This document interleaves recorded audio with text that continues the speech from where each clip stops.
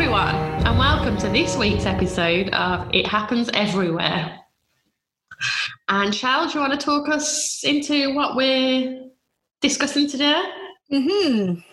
I will. So, following on from last week's horrendous episode, I'm going to give you another absolutely horrendous episode. And it is bad. It really is bad. I'm going to do a couple of points in between certain things that I'm saying and give you a warning if you don't want to listen to certain parts of this, okay? Because it's fucked up. But we are going to be talking about the case of Sylvia Likens. What? I didn't know what I was doing, but I've sorted it. Good. She's back with us. We will be releasing, I reckon, and I don't even care if you say no, clips of when we're talking. Because it's just some of the facial expressions we get from each other. Yeah, you really have to see it to appreciate it. You do indeed. But yeah, right, let's start this shit show. So, we are going back to 1965, Indianapolis, Indiana, USA. Sylvia, who was then aged 16 years old, was held captive and subjected to horrific amounts of abuse and torture that lasted around 3 months. The abuse and torture was given... What? No. Start again. The abuse and torture was from her caregiver, Gertrude Banzowski. And I was really looking forward to you fucking that up. I've been practicing. Practicing a lot saying that one. Banzowski. Two of Gertrude's kids, Paula and John, the main kids in this story doing this, but most of her other kids were as well. And several kids from the neighbourhood, including two Coy Hubbard and Richard Hobbs. So the deputy prosecutor described this case as the most diabolical case ever to come before a court or jury. So please, as I said, pause the episode in between if need be, because it gets quite graphic and quite fucked up, to be honest. But we are literally the epitome of go hard or go home, aren't we? You've got to, man. That's how I've always lived my life. I'm like, there's no point in just doing something a little bit. You're going to do something a little bit. Nah, just go full on. Let's not win listeners by, breaking them in gently. Let's just ruin their lives from the off. Oh God, yeah, definitely. They know where we're coming from and from the offset then. We're not easing them into a false sense of security. It's slap you around the face, that's the shit you get. Take it or leave it. I think some people are staying, We love you. I will also point out that at the start of this show, and I think we will release this clip because as far as I'm concerned, I'm the only one that's come across as a raging alcoholic so far, that Shal presented me with a glass at the start of the episode and said, "This is what I'm drinking." And she said, "There's this much tequila and this much apple juice." And then, she may well have not bothered with the apple juice. I wasn't going to tell you the God's honest truth. I was just going to be like, nah, I'll just have a nice strong tequila. But then I realised, actually, it's 5:45 on a Tuesday evening. I am in lockdown. Every day's a weekend at the moment for me. So whatever gets you through. The last time I did tequila, just to lighten the mood before we completely ruin your hopes and dreams. Yeah, was I'm going to take you back, Michelle. Oh, me. Full name, Michelle. Oh shit. Gemma's engagement party, and we were on the dance floor. I was tied up in some sort of purple bow that I'm still not sure how that happened. I'm not sure what happened, but my shoe ended up the other side of the room and there was a cracking black mark on the ceiling just been painted where my shoe had collided with it. I have that photo. I know exactly what you're talking about. So I do tend personally to avoid tequila after that incident and the Christmas that I lost to tequila. I'm a big tequila fan. I very much enjoy my tequila. I've never lost a night on tequila. I lost a Christmas. I haven't lost a period of my life to tequila. I had my Christmas dinner and then I slept until midday Boxing Day. No, seriously, I've never, like, I've obviously gotten extremely drunk on tequila, but I've never, like, completely lost life, which most people say they do when they have tequila. No. Don Julio tequila. Oh my God.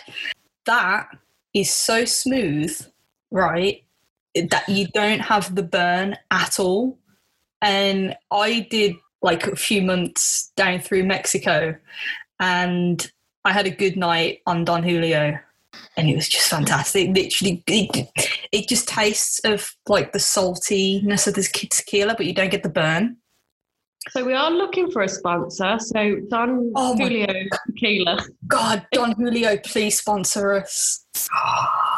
I'll drink you out of business, but please sponsor us. I was actually going to say, you know, you put Dirty Dicks in like every post we did for last week's episode. We should so ask them for a sponsor. I think that would be a laugh. Imagine recording an episode whilst in Dirty Dicks. Oh my God, that would be amazing. Right? If you're listening to Dirty Dicks, we want that to happen. Make that happen. Please. Specifically the Paris Spa. Is there others?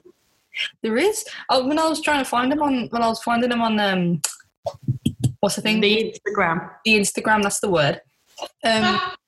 One popped up in Edinburgh, so I feel like we should go up to Edinburgh and go visit Dirty Dicks in Edinburgh. I have a wedding in Scotland coming up. Oh my God, Hendo. Dude. Yes. You on it? I'm on it, don't you worry. Even if it's only us two that attend, I'm on it. Fucking right. Dirty Dicks, Edinburgh, Hindu. Ooh. Plastic dicks all over the place. Yes. Gotta have the plastic dicks and straws and everything and the blow up ones to walk around. And whistles. And dilly boppers. Yes. You gotta have the willy boppers. If only you all could see Emma's impersonation of Willy Head Boppers.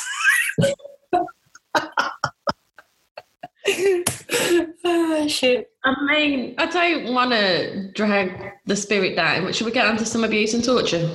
Yeah. I just about to say that. I'm glad you brought that up instead of me. Right, so back to all this. Sylvia Likens. Here we go. So first of all, a little bit of background on this piece of shit Gertrude. She was born in 1928, raised in Indianapolis. At 16, she drops out of high school to marry 18-year-old John Banzewski. Even though John beat her, as with everybody in all our stories, she stayed with him for 10 years and had 4 goddamn kids with him. After their divorce, she marries Edward Guthrie. This lasted a couple of months till they got divorced. Then she decides to go back to John, remarries John, and has another 2 goddamn bratty shit kids with him. Then they got divorced again in 1963. Tell us how you really feel, Shell. Yeah, I'm holding back right now. I'm holding back. So a few weeks after the divorce to John again, she finds herself in bed with Dennis Lee Wright, who also beat and abused her. She had 1 kid with him, and soon after the baby boy was born, Dennis ups and leaves. And that's it. So here it is. We're in 1965. She's alone with 7 kids, aged from 17 to 1 year old, depressed and pretty much broke, apart from doing odd jobs for neighbours around the streets. I feel for her in a way. You feel sorry for her? No. You can at the moment. Because I just feel that John... Words, Emma. Come on. Oh, it's been a day. English. Not comprende. John literally, I feel like what happened here, although I could be wrong, is John completely beat shit out of her, broke her spirit, and it just made her then an easy target for all the other asshats and douchebags to come along and beat shit out of her. It's very possible. It's probably true, but it's just the fact that she takes it out on a 16-year-old girl. I have my theories, but I'll present those later. Yeah, please do. A little bit of background for Sylvia. So Sylvia Likens, born in 1949. She was the third of 5 kids, and her parents were carnies, so carnival workers. And her younger sister, Jenny, who was only 1 year younger than her, had suffered from polio, and she had a limp and had to wear a brace for the rest of her life. So her parents' marriage was rocky, and as carnies, they were moving around the state and country frequently during festival seasons, and this had severe financial difficulties on them. The sons would often help out with the carnival work, but the parents didn't want their daughters kind of around all of that's happening in a carny. They wanted them to get education. They were kind of worried for their safety and stuff. So they used to get the girls to stay with grandparents so they could keep up education and stuff. It's fair. It is fair, yeah. But in June of 1965, the Likens family were together at home when their mother was arrested and jailed for shoplifting. And as her father, Lester, he had to get back out on the road to start work. He had arranged for the 2 girls to stay with Gertrude. So she was the mother of a couple of girls that Sylvia and Jenny were friends with at school. And Gertrude assured Lester that she would look after the girls as if they were her own. And he agreed with her that he would send her like $20 a week boarding fee for looking after them until like Christmas time. So far, I mean, we've had some very, very questionable parenting in our episodes before. Yes. Shoplifting aside, I don't think the parents are doing a bad job. No. We'll come to the parents again afterwards, but they literally are just trying to work and they don't want their... Hey? They're trying hard. They want their girls to get education. Yeah, exactly. They don't want them unsafe with, you hear horror stories and stuff like that about carnivals, carnival workers and stuff. They don't want them to be around that, so they're trying to keep them out of that lifestyle. But this was just an absolute unfortunate event. But it's one of them that, I don't know, couldn't have been helped. Yeah. Because it just literally happens out of nowhere. Like, there's nothing that leads up to it. It just instantly starts, sort of thing. Got you. But yeah, as I said, it'll kind of make more sense. Yeah, the first few weeks, the girls were living there. They was having a fantastic time. Very little rules around the house. Sylvia would often be blasting pop records and singing and dancing around the house with all the other kids. And she often helped out with cleaning and attended Sunday school with all the other kids that were there. But this, however, did not last very long. So the payments from their father started to arrive late, and by late, literally like a day or two after he said she would receive it. And Gertrude instantly turned onto the 2 girls and would beat them with a 1/4-inch thick paddle and shout at them, "Well, I took care of you 2 little bitches for a week for nothing." That's a direct quote from Jenny during her statement. That's horrific. Yeah. And on one occasion, both of the girls would beat around 15 times on the back with this paddle. And Paula, who's Gertrude's eldest daughter and friend of both of these girls, accused them of eating too much food at the church supper that they all attended. Possibly because they may not have been fed too well at home, perhaps. If they're getting beat, I can't imagine they're getting a hearty meal to get them through it. Well, at this point, it was literally just a couple of these beatings. Like, they were being fed still. They still had beds to sleep in and all that. Just for some reason, well, Gertrude turned on them because the dad was paying a couple of days late, but the daughters, the other kids, just followed lead almost of what the mom was doing. Absolute asshole kids. Yeah, it's horrendous. But notice that they were all still feeding, eating at home still. She just decided to make up a rumour and give them another thing to get beat about. But so by August, Gertrude had pretty much focused all of the abuse onto Sylvia. And this is just a speculation, but people have said that they reckon she focused on Sylvia because she was jealous of her appearance and her potential in life. So apart from the paddle beatings, the initial abuse began with refusing her sufficient food. This would lead Sylvia to eating leftovers or gone-off food that's been sitting in the bin for weeks on end. And one time, Sylvia was humiliated in front of the whole family when she claimed that she had a boyfriend in Long Beach, who she met earlier that year when her family lived in California. Gertrude instantly asked if she'd ever done anything with the boy, and Sylvia was unsure of what exactly she meant, so she responded with, "I guess so," and said that she had gone skating and gone to the park with him and held hands, that kind of thing. Oh.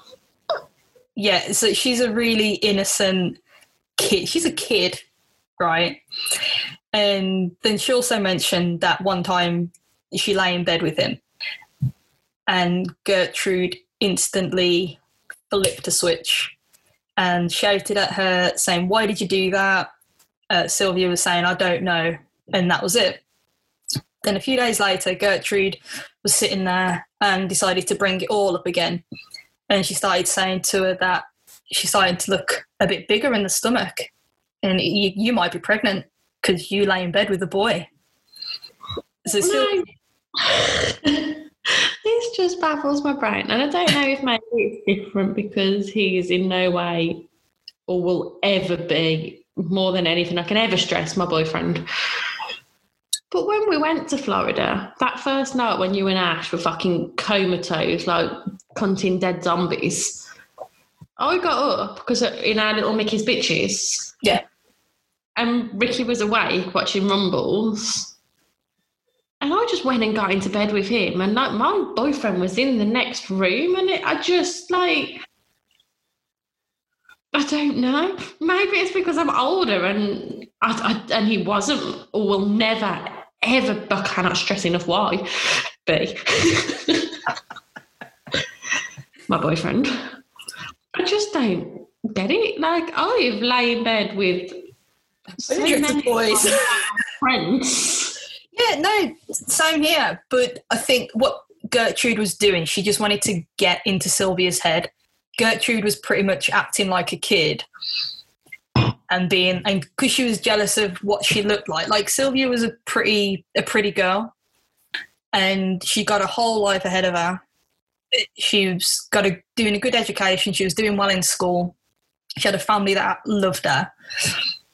And I think Gertrude just kind of went to almost like a kid-like brain and was like, wanting to ruin her life. Like, oh, you're getting fat. You're definitely pregnant. You shouldn't have done that. Unfortunately, Sylvia, she didn't believe her, but she kind of took it to heart, but she was also kind of thinking that she was playing around. And Sylvia started kind of playing on with her. She was like, yeah, I'm getting big. I should go on a diet. I'm eating too much food. Then Gertrude gets all the girls in the family together and says whenever they did anything with a boy, you're going to be pregnant. No matter what you do with the boy, you are going to get pregnant. But she's saying all this, but her daughter, Paula, was 3 months pregnant at the time. Of course she was. Yeah. Of course she was. Exactly. But Jokes aside, so after Gertrude had shouted and said, whenever you do anything for the boy, you're instantly going to be pregnant, she turned to Sylvia and kicked her in the privates, like smashed her so she fell off a chair onto the floor. And then Paula, as I said, she was 3 months pregnant, and she was jealous of how Sylvia looked and what she had in life, decided to join in the beating, kicked her while she's on the ground, saying, "You ain't fit to sit in a chair." As the family were eating dinner, just after that, kicking, beating, Sylvia's lying on the floor. Gertrude, Paula, and one of the boys from the neighbourhood, literally like your next door neighbour, there's a few kids from the neighbourhood that join in later, but just one of the kids come in the house and attempt to force feed Sylvia a hot dog that's overloaded with mustard, ketchup and spices, shoving it down her throat, which made her throw up. And then she was then forced to eat what she had just threw up on the floor. I'm noticing this is a theme as well. Maybe we'll do fairy tales next week. Yeah, we'll have a nice story next week for you. We'll lighten the mood, definitely, because I need to lighten the mood. So one day at school, Sylvia, obviously being pissed off and holding all this in that's happening at home, she decided to start a rumour about Stephanie and Paula, that they were prostitutes. So Stephanie is another one of Gertrude's daughters. And a boy from the school approached Stephanie and jokingly started to proposition her, ask her if she'll get down and dirty. That's a tequila talking, that is now. We're really good at the English language. Please. And after he was joking with her, he told her that Sylvia had started the rumour. That evening, Stephanie asked Sylvia, and she admitted it and apologised. So Stephanie just punched her in the face.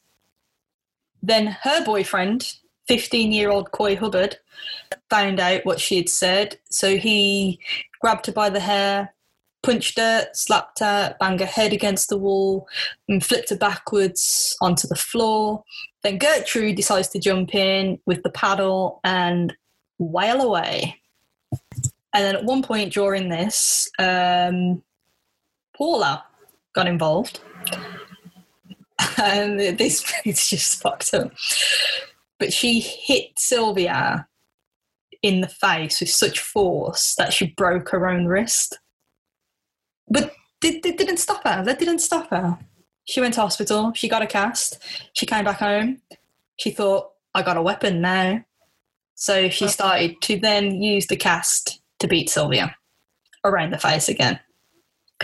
And during these months, Gertrude would occasionally force Jenny, who was Sylvia's younger sister, to beat her, to start to batter Sylvia. And if Jenny didn't comply with that, then she was going to get beaten instead. So it's like, do you want to get beat or do you want to beat your sister so you don't get beat? I mean, Jenny's weak as fuck in the sense of she suffered polio as a youngster. She's not, she's struggling to walk. She's got a limp. She's got this metal splint to help her walk. Mm-hmm. She's in a rough position. Yeah. A really, really rough position. And then you're forced to either take a beating or beat the shit out of your sister.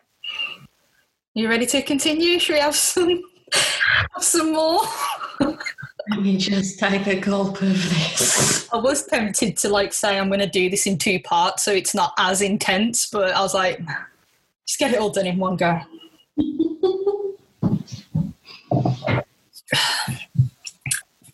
Coy Hubbard. Yeah. He was Stephanie's boyfriend. And several of his classmates and kids from the neighbourhood would frequently visit the house to physically and verbally torment Sylvia. Gertrude allowed this. She encouraged it, and she would often just sit there and watch or join in with what was going on. So they used to use Sylvia as a practice dummy for violent judo sessions. They would lacerate her body, burn her with cigarettes, and there was over 100 burn marks across her whole body at the end of all of this, and severely injuring her genitals. And again, at this part, I'm not actually going to say the whole thing because I don't even want to repeat it. So I'll tell you a couple of points and your minds will make up what actually happened. So for entertainment, Gertrude, her kids and the neighbourhood kids would force Sylvia to strip, and then she would be handed a Coke bottle to do things with. I have no words. No. This is what I hate.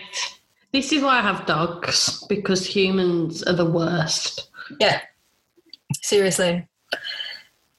Gertrude eventually stopped Sylvia from attending school. So they were twatting around the face with their cast and a paddle, and she was punched so hard their stepsister, we'll go stepsister, I'm unsure what real relation, like there's literally no relation. They were friends. Well, like, essentially stepsister, adoptive, fostered, whatever sister. Yeah.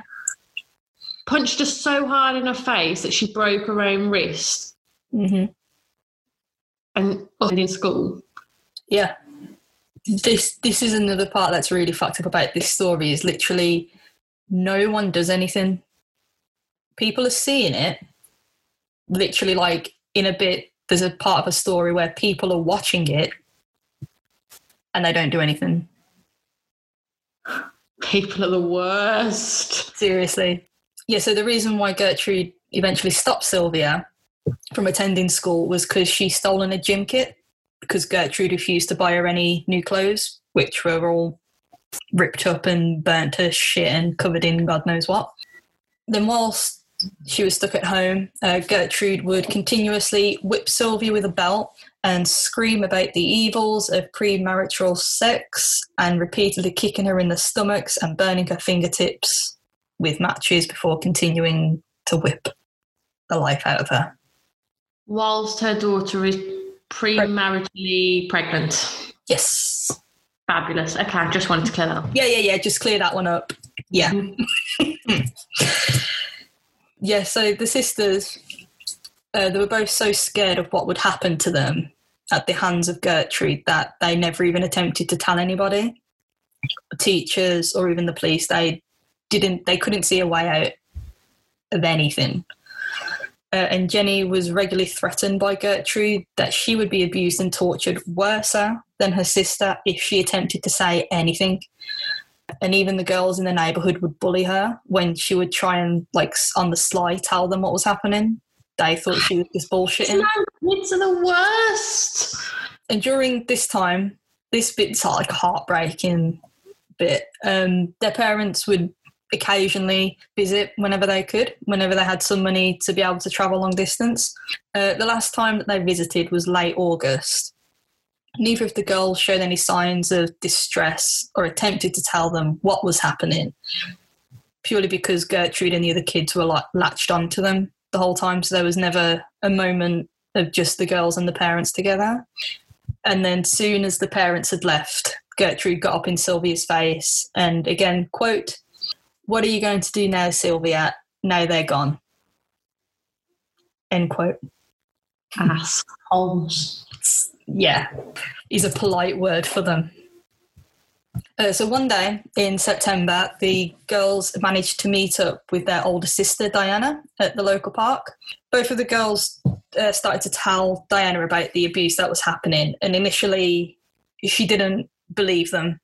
She thought they was just exaggerating, like, they want to come home, so let's try and make up a story kind of thing. And a few weeks later, they met up again, along with Marie, one of Gertrude's young daughters. And Sylvia told Diane that she was hungry, so Diana brought her a sandwich. A few days later, back at home, Marie mentioned this to Gertrude. Gertrude's response was accuse Sylvia of gluttony Then her and Paula choked and battered her, then put her in a hot scalding bath to cleanse her of sin. And when she fainted, Gertrude would grab her by the hair and repeatedly bang her head against the bath to revive her. Like, I'm laughing to kind of try and not really think what the hell is happening here. Literally, I have no words. I think I'm perfectly okay with me not really having any words in this episode, because when you sent it me, I was like, let's do that one. I've heard this one. I don't remember it being this. I remember it being bang. And I remember thinking, fuck. And I know exactly where I was when I listened to it. And I can remember, because I listened to it in the car, so I remember my journey.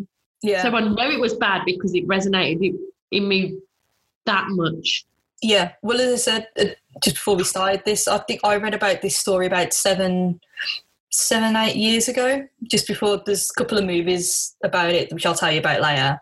And it's stuck with me ever since.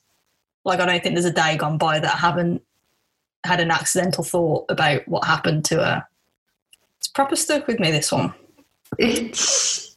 I just feel like we just one-up in every week. I really feel like we need to chill down. Next week, and it happens everywhere, Emma will be reciting the entire script of the film Frozen. Yeah. I was just about to say that. We'll just sit here and play a Disney album. We'll have happy thoughts next week. Happy thoughts. Oh, man. Yeah. So I'm just going to keep saying this. Here's a horrible part for you.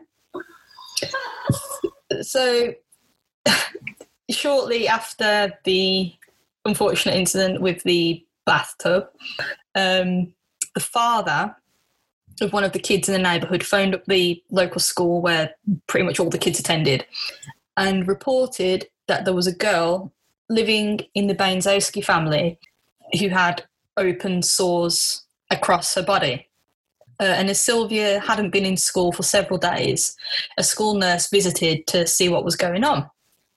Gertrude told the nurse that Sylvia had ran away and was out of control, and that the sores were due to Sylvia's refusal to maintain personal hygiene. Then the school said, "Oh, okay, that's fine. Thanks for telling us." And that was it.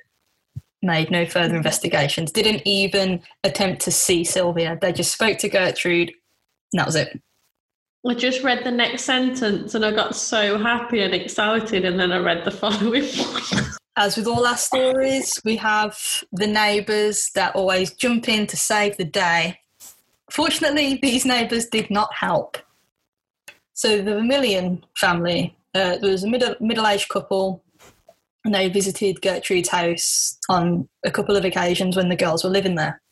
Both times they saw Paula physically abuse Sylvia, and on both occasions Sylvia had a black eye. And Gertrude would sit there and openly boast about the abuse that she dished out. However, the couple never reported anything. Just put it to the back of their minds and went about their days. I feel like at the moment I'm saying this on a daily. But what is wrong with people? It's mental, absolutely mental. Their sister, Diana, she had attempted to visit the girls at the home a couple of times, and Gertrude had refused to let Diana in and ordered her to go off the property. Then, by chance, Diana saw Jenny at the local park again and asked about Sylvia's welfare, and Jenny responded with, again, quote, "I can't tell you or I'll get into trouble," end quote. And that's to her own sister. But again, I don't know why the older sister Diana didn't then take that to the police and say, "Look, my kid sister's just said, I can't tell you what's happening with my sister or I'm going to get in trouble." Like, that's a red flag, right? I also just can't get on board with, and I'm not telling people how to torture their own kids or other people, but if you're going to be torturing kids, why are you letting the other one out? Right, surely, to me, surely that's asking for. You've got to have a lot of faith in how terrifying you are to be letting the other one just pop to the park. Well, they have. I mean, they couldn't even tell their parents. They can't even. They're scared to tell anybody at school, and they're at school on their own all day. Yeah, I know. And due to the frequency and brutality of the torture, Sylvia became incontinent. So she couldn't hold anything in anymore. And she was denied access to use the bathroom and was forced to stand there and wet herself. And as punishment for this, Gertrude threw Sylvia into the basement and tied her up. And here she was often kept naked, rarely fed, and deprived of water. And sometimes she would be tied to the railing of the stairs so that her feet barely touched the floor. So she's just hanging on by her hands. Not even her hands, piece of rope. And Gertrude would also tell, like, her own children that Sylvia was saying shit behind their backs, hoping that she would goad the kids into attacking her. So she was trying to put into their heads that Sylvia was saying shit like, dude, she said that about you, go and smack her around the face. Yeah. Continue. I have no words. I know. I'm just going to read through, just go within it. One time, Gertrude had held up a knife to Sylvia and challenged her to fight. And Sylvia replied that she didn't know how to fight. So Gertrude was like, fuck you, I'm going to cut your legs then. And the abuse would only ever stop as well when their favourite TV shows are on. So, you know, she'll get like an hour or two of break every day.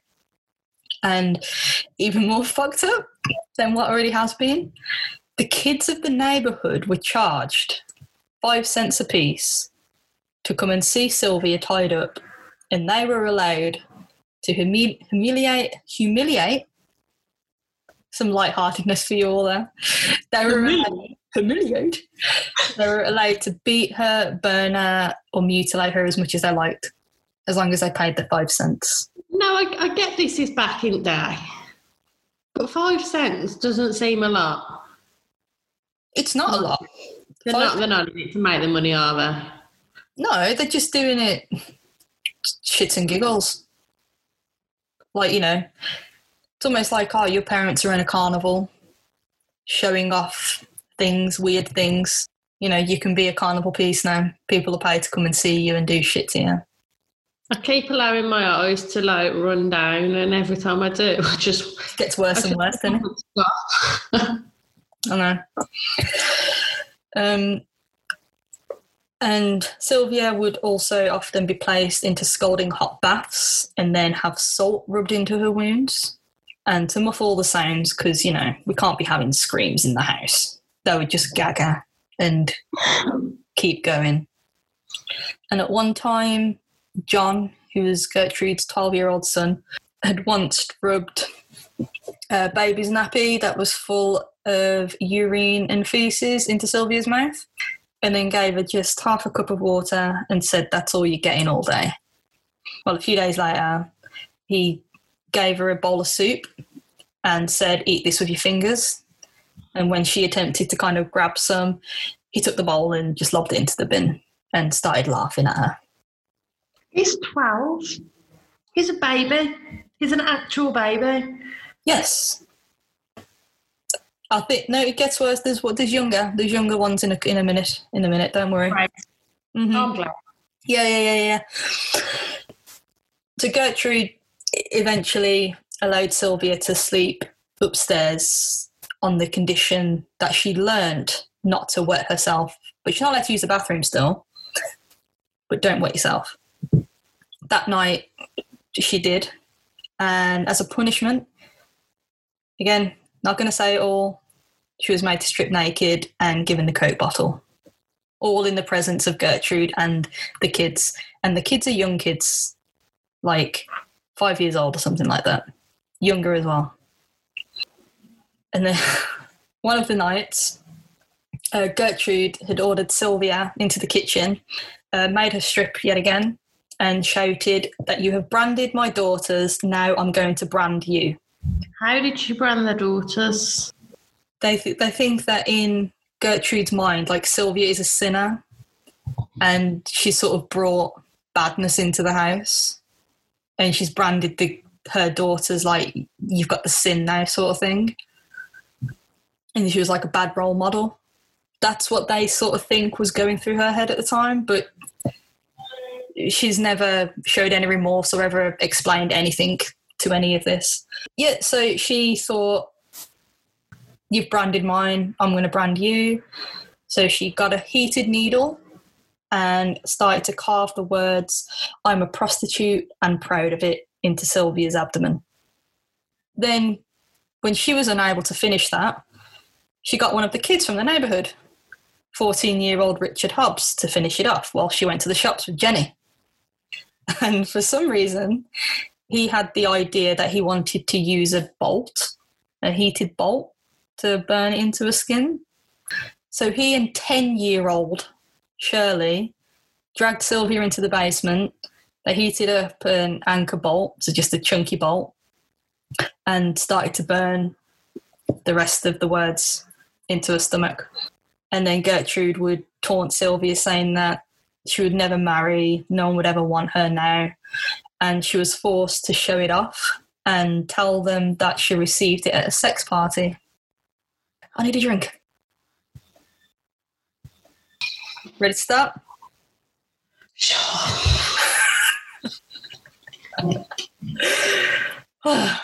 I do understand. I knew about this story before, and I've watched the film, and obviously I've wrote all this out. But when you're saying it out loud, it hits differently. Like, you can read something and it's fine, but when you're actually saying it out loud, you're just like, I feel dirty saying these things. Let's get through this shit.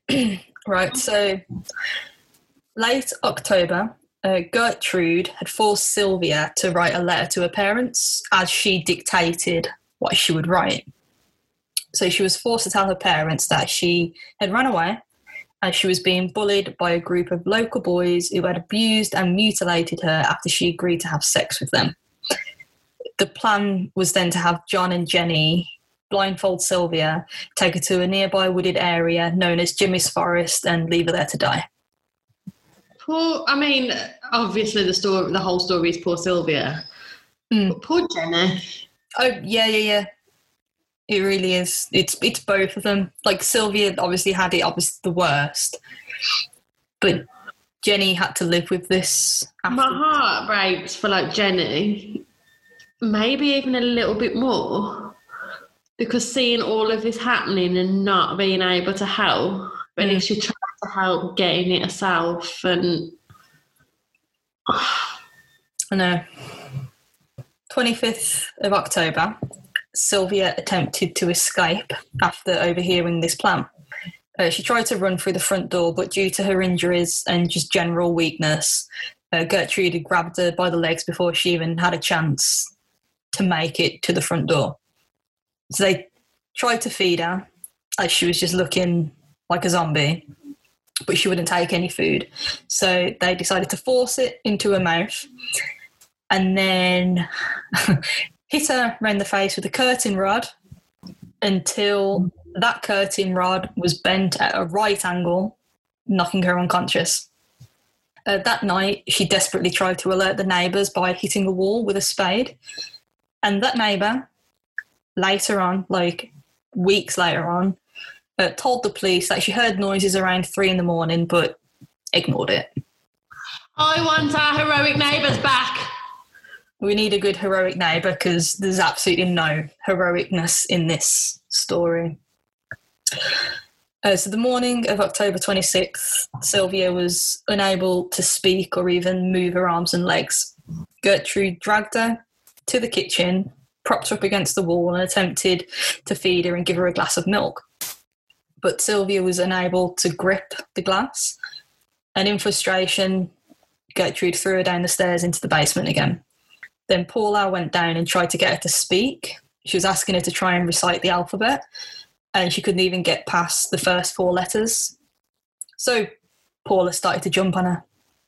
That seems like a great way to get someone to remember the alphabet. Mm-hmm. That afternoon, John brought a hose into the house and attempted to wash Sylvia.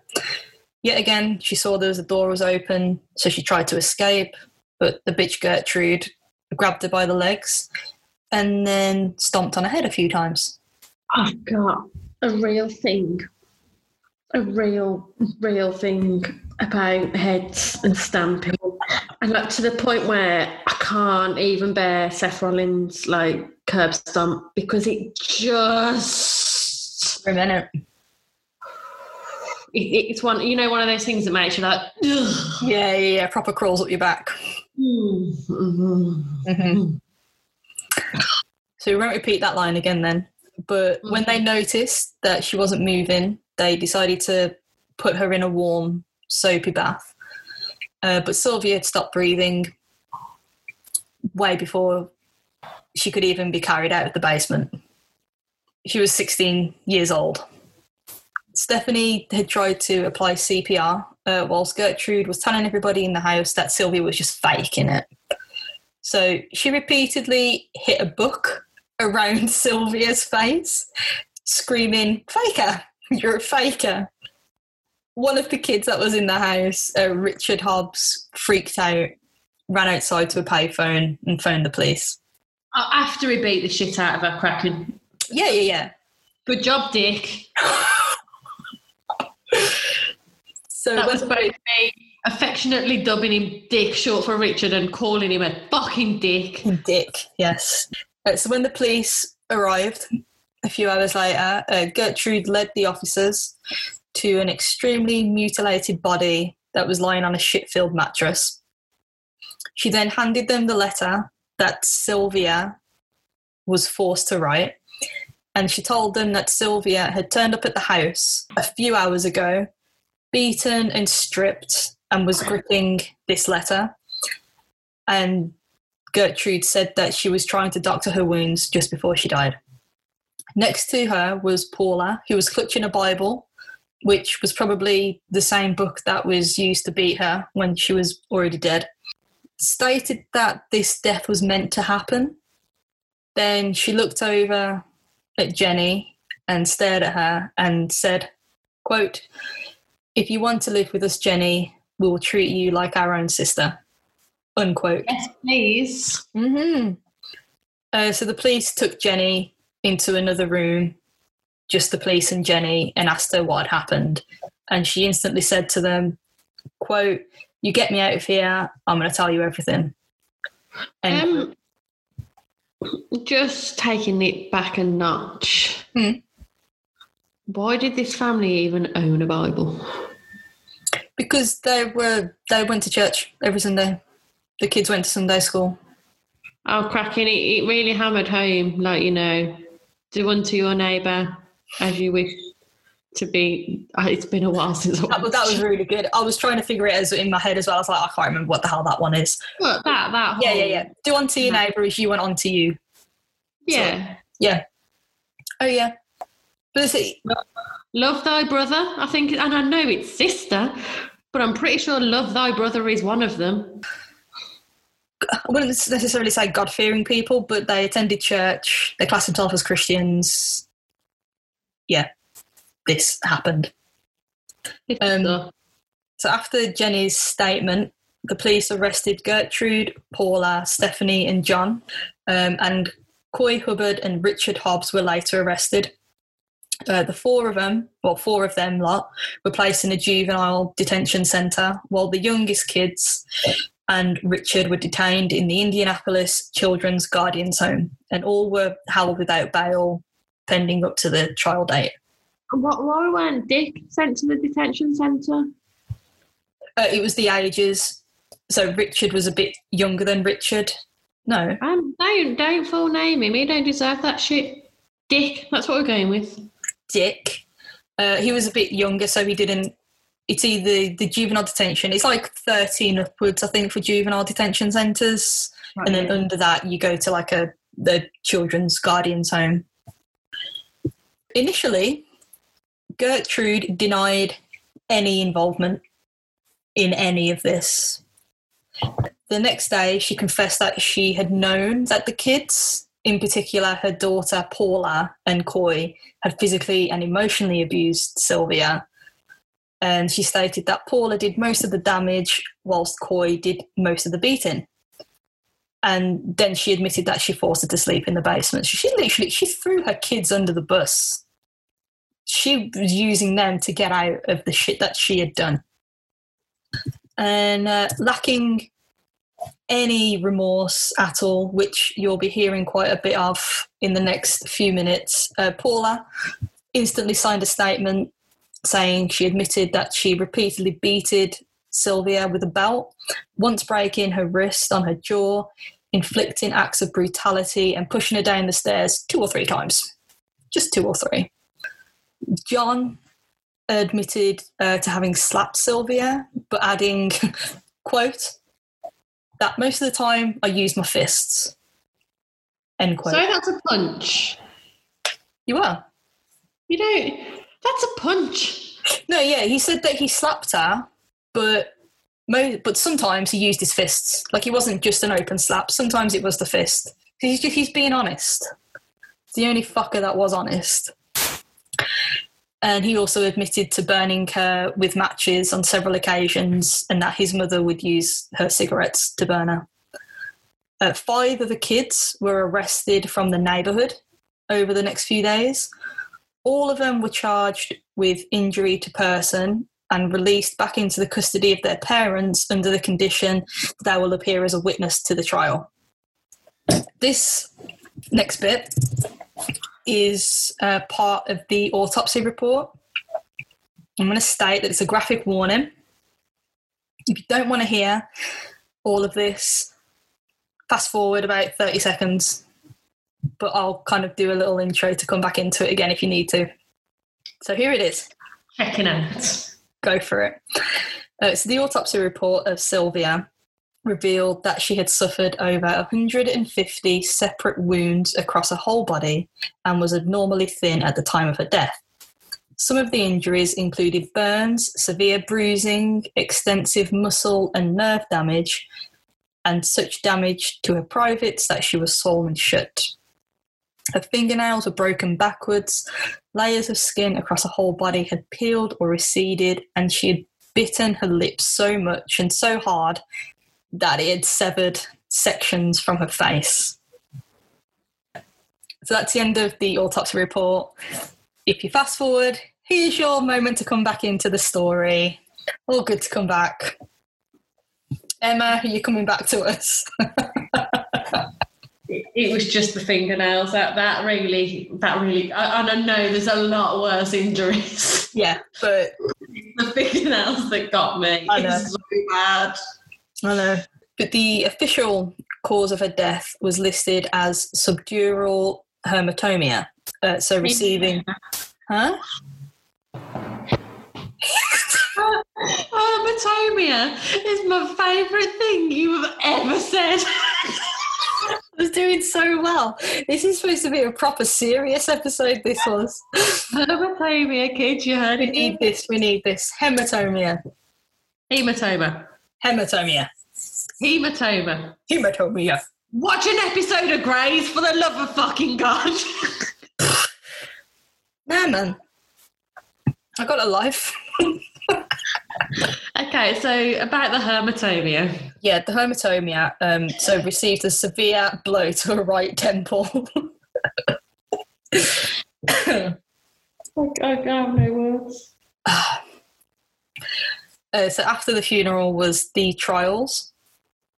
And this bit's bad as well. Not as bad as all the rest, but it's still fucked up. So just before the trials began, Gertrude and 2 older kids were subjected to several psychiatric evaluations to see if they could actually stand trial. All of the experts testified that all 3 were mentally competent. So no remorse, no reality button missing. They were on the scale of, you're totally fine. Experts said there was nothing wrong with them. You with us? Yep. So the actual trial and hearing was almost as fucked up as the actual story. I haven't gone into a lot of detail with this because there's a massive, massive lot about the trial. So if you want to read up about it, have a quick little Google. But one of the kids, Randy Lepper, stated that he often saw he saw Stephanie strike Sylvia real hard. Then, whilst he stood there smirking, he confessed to beating Sylvia between 10 and 40 different times. Yeah. I'm here. I'm just struggling. I'm just staring into my wine, wondering why we started this podcast. Gertrude denied absolutely everything. She described the house as being such a madhouse that she didn't know everything that was going on, and she was too preoccupied with her own illness and depression that she couldn't control her own kids. And she denied the knowledge of Sylvia having ever endured any beating, scolding, branding, or burning within her home. Marie, the young girl, was probably the only one to ever show any remorse, even though it doesn't change my mind about her. But she broke down on the stand and admitted that she'd heated up the needle to brand Sylvia. And she admitted to seeing her mother sitting in her chair while she was crocheting and watching a girl from the neighbourhood beat the shit out of Sylvia. And another witness testified that she sat next to Paula on the church bus and openly heard her bragging about breaking a wrist on Sylvia's face and saying proudly, quote, "I tried to kill her," end quote. So the trial lasted 17 days, and the verdicts: Gertrude was guilty of first-degree murder and sentenced to life imprisonment. Paula was guilty of second-degree murder and sentenced to life imprisonment. Coy, Richard, and John guilty of manslaughter and sentenced to 2 to 21 years to be served in the Indiana Reformatory. Now, this bit pissed me off. In 1971, Gertrude and Paula were both retried in the trial because there was such media frenzy about it. The judges thought they didn't get a fair trial. Paula decided to do a plea guilty to voluntary manslaughter rather than face a retrial. So she was resentenced to serve 2 to 20 years in prison, right? And despite the fact that she attempted to escape prison twice in that same year, she was released in 1972. Gertrude was convicted again of first-degree murder and sentenced to life in prison. Have you noticed that somehow we seem to cover the most horrific crimes with the shittest sentencing known to man? Oh, seriously, dude, it's ridiculous. Absolutely ridiculous. So I've literally just read on and I'm about to throw my glass at the screen. Yeah. So over the next 14 years, Gertrude was known as a model prisoner. She worked in the prison sewing shop. She was known as the Den Mother, and she had the nickname of Mom. So somehow, somewhere, the powers that be decided that the woman who branded a child's stomach with a needle can work in a sewing shop. Sewing shop. Yeah. Even worse, she was granted parole in 1985. She changed the name to Nadine Van Fossen, which was actually her maiden name. And she described herself as a devout Christian. But the news of her parole caused uproar throughout the state of Indiana. Jenny, her whole family, and 2 anti-crime groups in the state gathered over 40,000 signatures to keep Gertrude locked up. But during her parole hearing, she stated that she wished Sylvia's death could be undone, but she still denies any responsibility in what happened. But due to her good conduct in prison, the judges decided to say a big fuck you to Sylvia's family and the 40,000 people who signed the petition and granted her parole still. A little bit of good news, not the best, but she unfortunately lived up until 1990 and then she died of lung cancer. And I hope it was painful. Jenny saw the obituary in a newspaper, and she cut out the section and mailed it to her mom saying, some good news, damn old Gertrude died, ha ha ha, I'm happy about that. Oh, good. Yes. Paula got parole after a year, even though she, I think, probably did a good most of the badness in this. She got a new identity, right? Concealed her criminal history, so she managed to land a job as a school counsellor at a high school. She was only fired a few years ago, 2012, when the school discovered her true identity.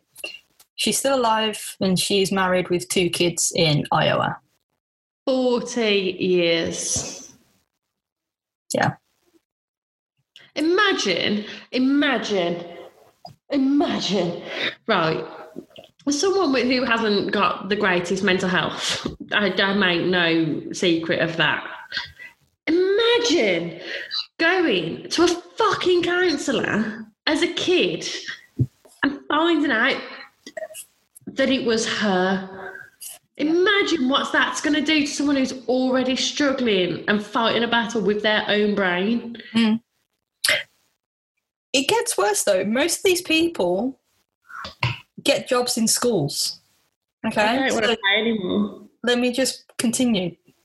Stephanie, who was 15 at the time of all this, had all the charges dropped when she agreed to turn state's evidence against all the others. So she pretty much said, I'll be your rat if I don't get a sentence. So she got a new identity and became a school teacher. So she's married, several kids, and she lives down in Florida.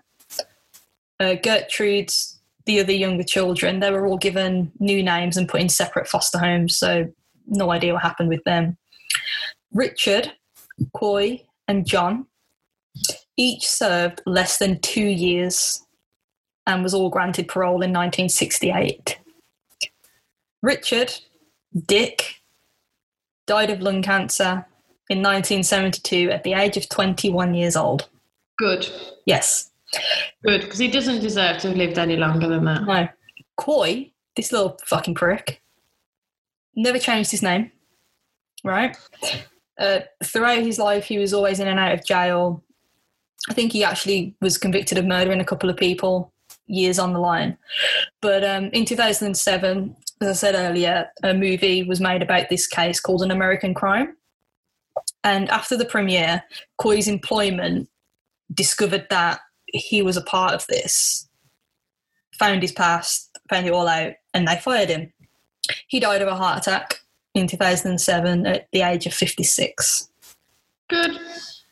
John somehow became a counsellor for children of divorced parents. Now, listen to this. He openly talked about the case and trial and admitted that he enjoyed the attention that Sylvia's murder brought upon him. How nice. I'm glad you had a good fucking time with all that, you absolute piece of shit. And luckily, the prick died of diabetes in 2005. The other kids from the neighbourhood, so all the ones that paid their 5 cents and joined in, all their charges were dropped. Nothing happened with any of them. A few of them have died of various illnesses throughout the year, but most of them are still alive. Jenny, her sister, she lived on. She got married. She had 2 kids, but she unfortunately died of a heart attack in 2004 at the age of 54. Sylvia's parents, Elizabeth, the mother, died in 1998, and her father, Lester, died in 2013. And Jenny has repeatedly emphasised that no blame should be put upon her parents for placing them in the care of Gertrude. They were doing the best they could with what they had at the time. That poor man buried 2 of his kids. And his wife. So the house where all this happened, 3850 East New York Street in Indianapolis, stood vacant for years and years and years afterwards. And there was talk about turning it into a woman's shelter, but the funds were never raised, unfortunately. So Yeah. So in 2009, the house was demolished and it's now a church parking lot. In 2001, though, a 6-foot memorial was dedicated to Sylvia's life and was placed in Willard Park.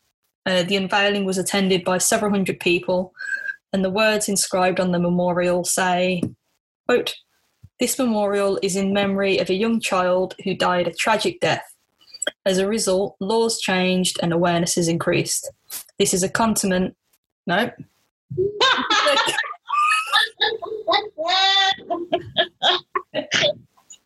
I was doing so well, I think. "This is a commitment to our children that the Indianapolis Police Department is working to make this safe city for our children." End quote. So yeah, as I said, there's been a couple of movies and books made about it all. The main one was called An American Crime and starred Ellen Page, who's from Juno. You know her? Yeah, I just read Ellen Page and I read Ellen Page and I heard Helen Mirren. No, Ellen, the one with the show. The show?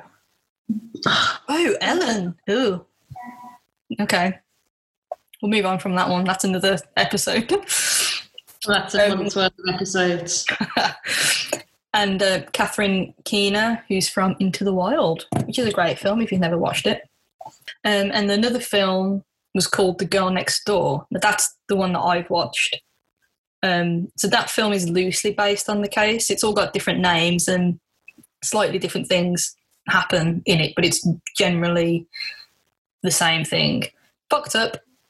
But hey, if you enjoy pushing yourself to the limit, have a watch. And I'm glad to tell you that is the end of the story.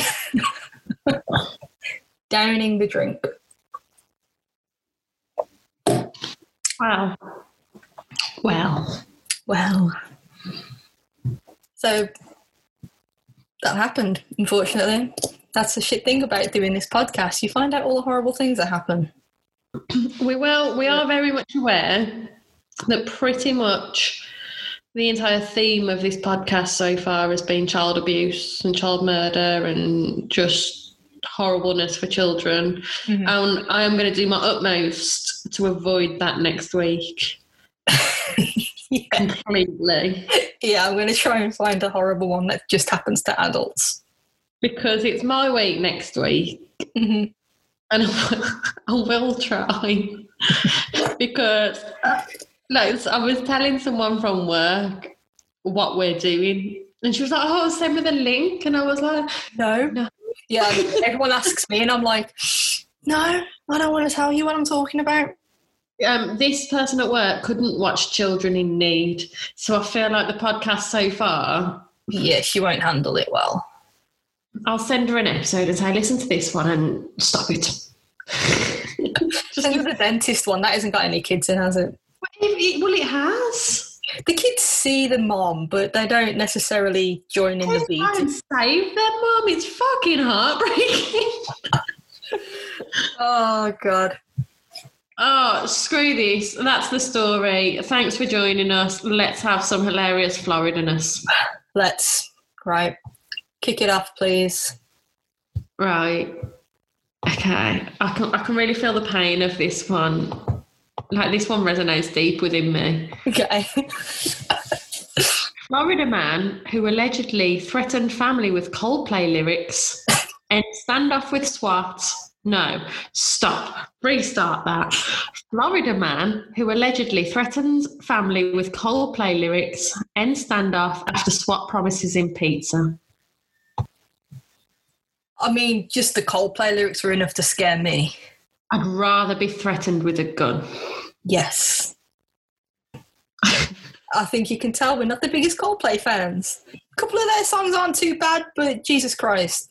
On the whole. They're depressing as shit. But, I mean, I like the fact that he's having a standoff with the SWAT team and he's like, "I want a fucking pizza. Get me my pizza or I'm going to play you Yellow by Coldplay." I just like the fact that the SWAT team were called because he was threatening the family with Coldplay lyrics. I mean, it's a threatening thing. I wouldn't want to be threatened with Coldplay lyrics. No. Right, so my Florida man who tried to run to Bermuda in an inflatable bubble is rescued by Coast Guards again.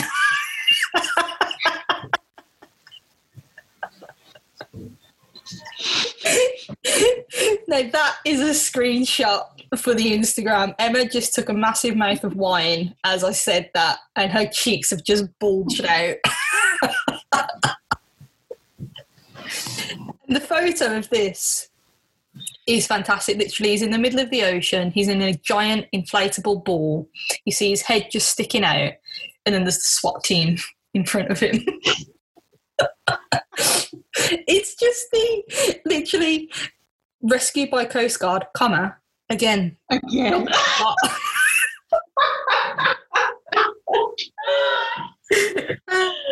I enjoyed that. I love Florida man. Oh, I mean, mine, but I don't feel like mine was particularly funny, but I wanted to put the warning out there to anyone that people are out there ready to threaten you with Coldplay lyrics. That there are people out there that do that shit. But there's also people that try and run to Bermuda.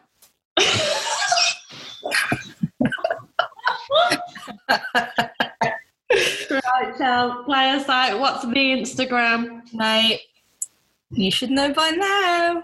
Our Instagram is it.happenseverywhere.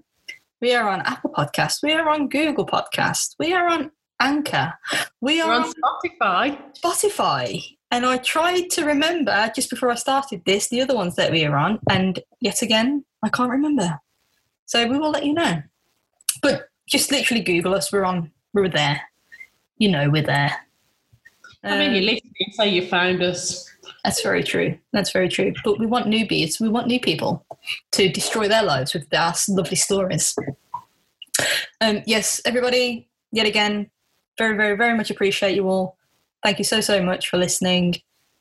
Hope you're all doing well. Hope you're having good weeks. If you're in America, hope you have a good Thanksgiving and actually get to see your families during this time. Happy Thanksgiving. Happy Black Friday. Happy Thanksgiving. Happy New President. Happy New President. I'm happy. I'm happy. I mean, I've already got my visa sorted, so I don't really care anymore. Good, Michelle. Yes. Thank you all again, everybody. As I said, have safe weeks, enjoy weeks, happy Thanksgivings, happy birthdays. Hanukkah. Yeah, happy Hanukkah, happy birthdays. And if by any chance you are listening from Edinburgh, extra suggestions for bars for this impromptu Edinburgh hen do that we're heading on. Definitely, yeah, and let us know if you've been to Dirty Dick's in Edinburgh, and let us know if it is any good, because we will be going. We will be recording live from there, Edinburgh Dirty Dick, so beware. Hashtag free drinks for a shout out. Yes. Maybe have hooks under your bar for Shell to hang a bag on. I was extremely excited about that. I think that's really exciting. I think it's really cool. And a big shell on the bar, so I can sit there going, there's a shell in front of me and I'm touching a shell. And it was me that she was touching, not the shell on the bar. Please, flatters. But no, I've been to a few bars though when they've got the hooks under it, and I'm like, this is exciting. But I'm sure it was when I was in New York. I did that, put my bag under the bar, and then I just walked out the bar. May I just throw out there that this is Shell, the least girly person and least likely to be carrying a handbag of all of your friends. Oh, no, it was a shopping bag. I've been shopping and decided to go and grab a drink. So I put whatever I'd had on the hook underneath the bar, had a couple of drinks, said hi to people, turned around to walk out, got halfway down the street and I went, shit, I left all my shopping. And then I ran back into the bar and the dude was standing there like, ma'am, is this yours? I was like, yes, thank you. That was my American accent for you all. Right. No, thanks for listening. Yes, thanks for listening. Hope it wasn't too harsh. Try to More put some drunken light-hearted. stories from around the world. I will do my utmost. This is my pledge to listeners, to our everywhere fanatics. That we'll work on that. We're going to figure out a fan name, but yeah, that's a good one. I am going to find a story with a happy ending for next week. Yeah, I'm going to find a nice one. Like one that's possibly like kind of funny almost, I think. I feel like we just need it. Yeah, we're going to have a break. And then once we hit 10 episodes and once we hit 1 million subscribers that we've not decided on yet, but we will release a blooper reel. And if you think that the episodes are a shit show, tune in, because the blooper reel is going to be phenomenal. The blooper reel will be about 3 hours. We may release it in separate parts. Drips and drops. Yes, but it will be something to look forward to, definitely. Right. We love you all. Peace out. Take care. See you all later, man. Bye-bye. Bye.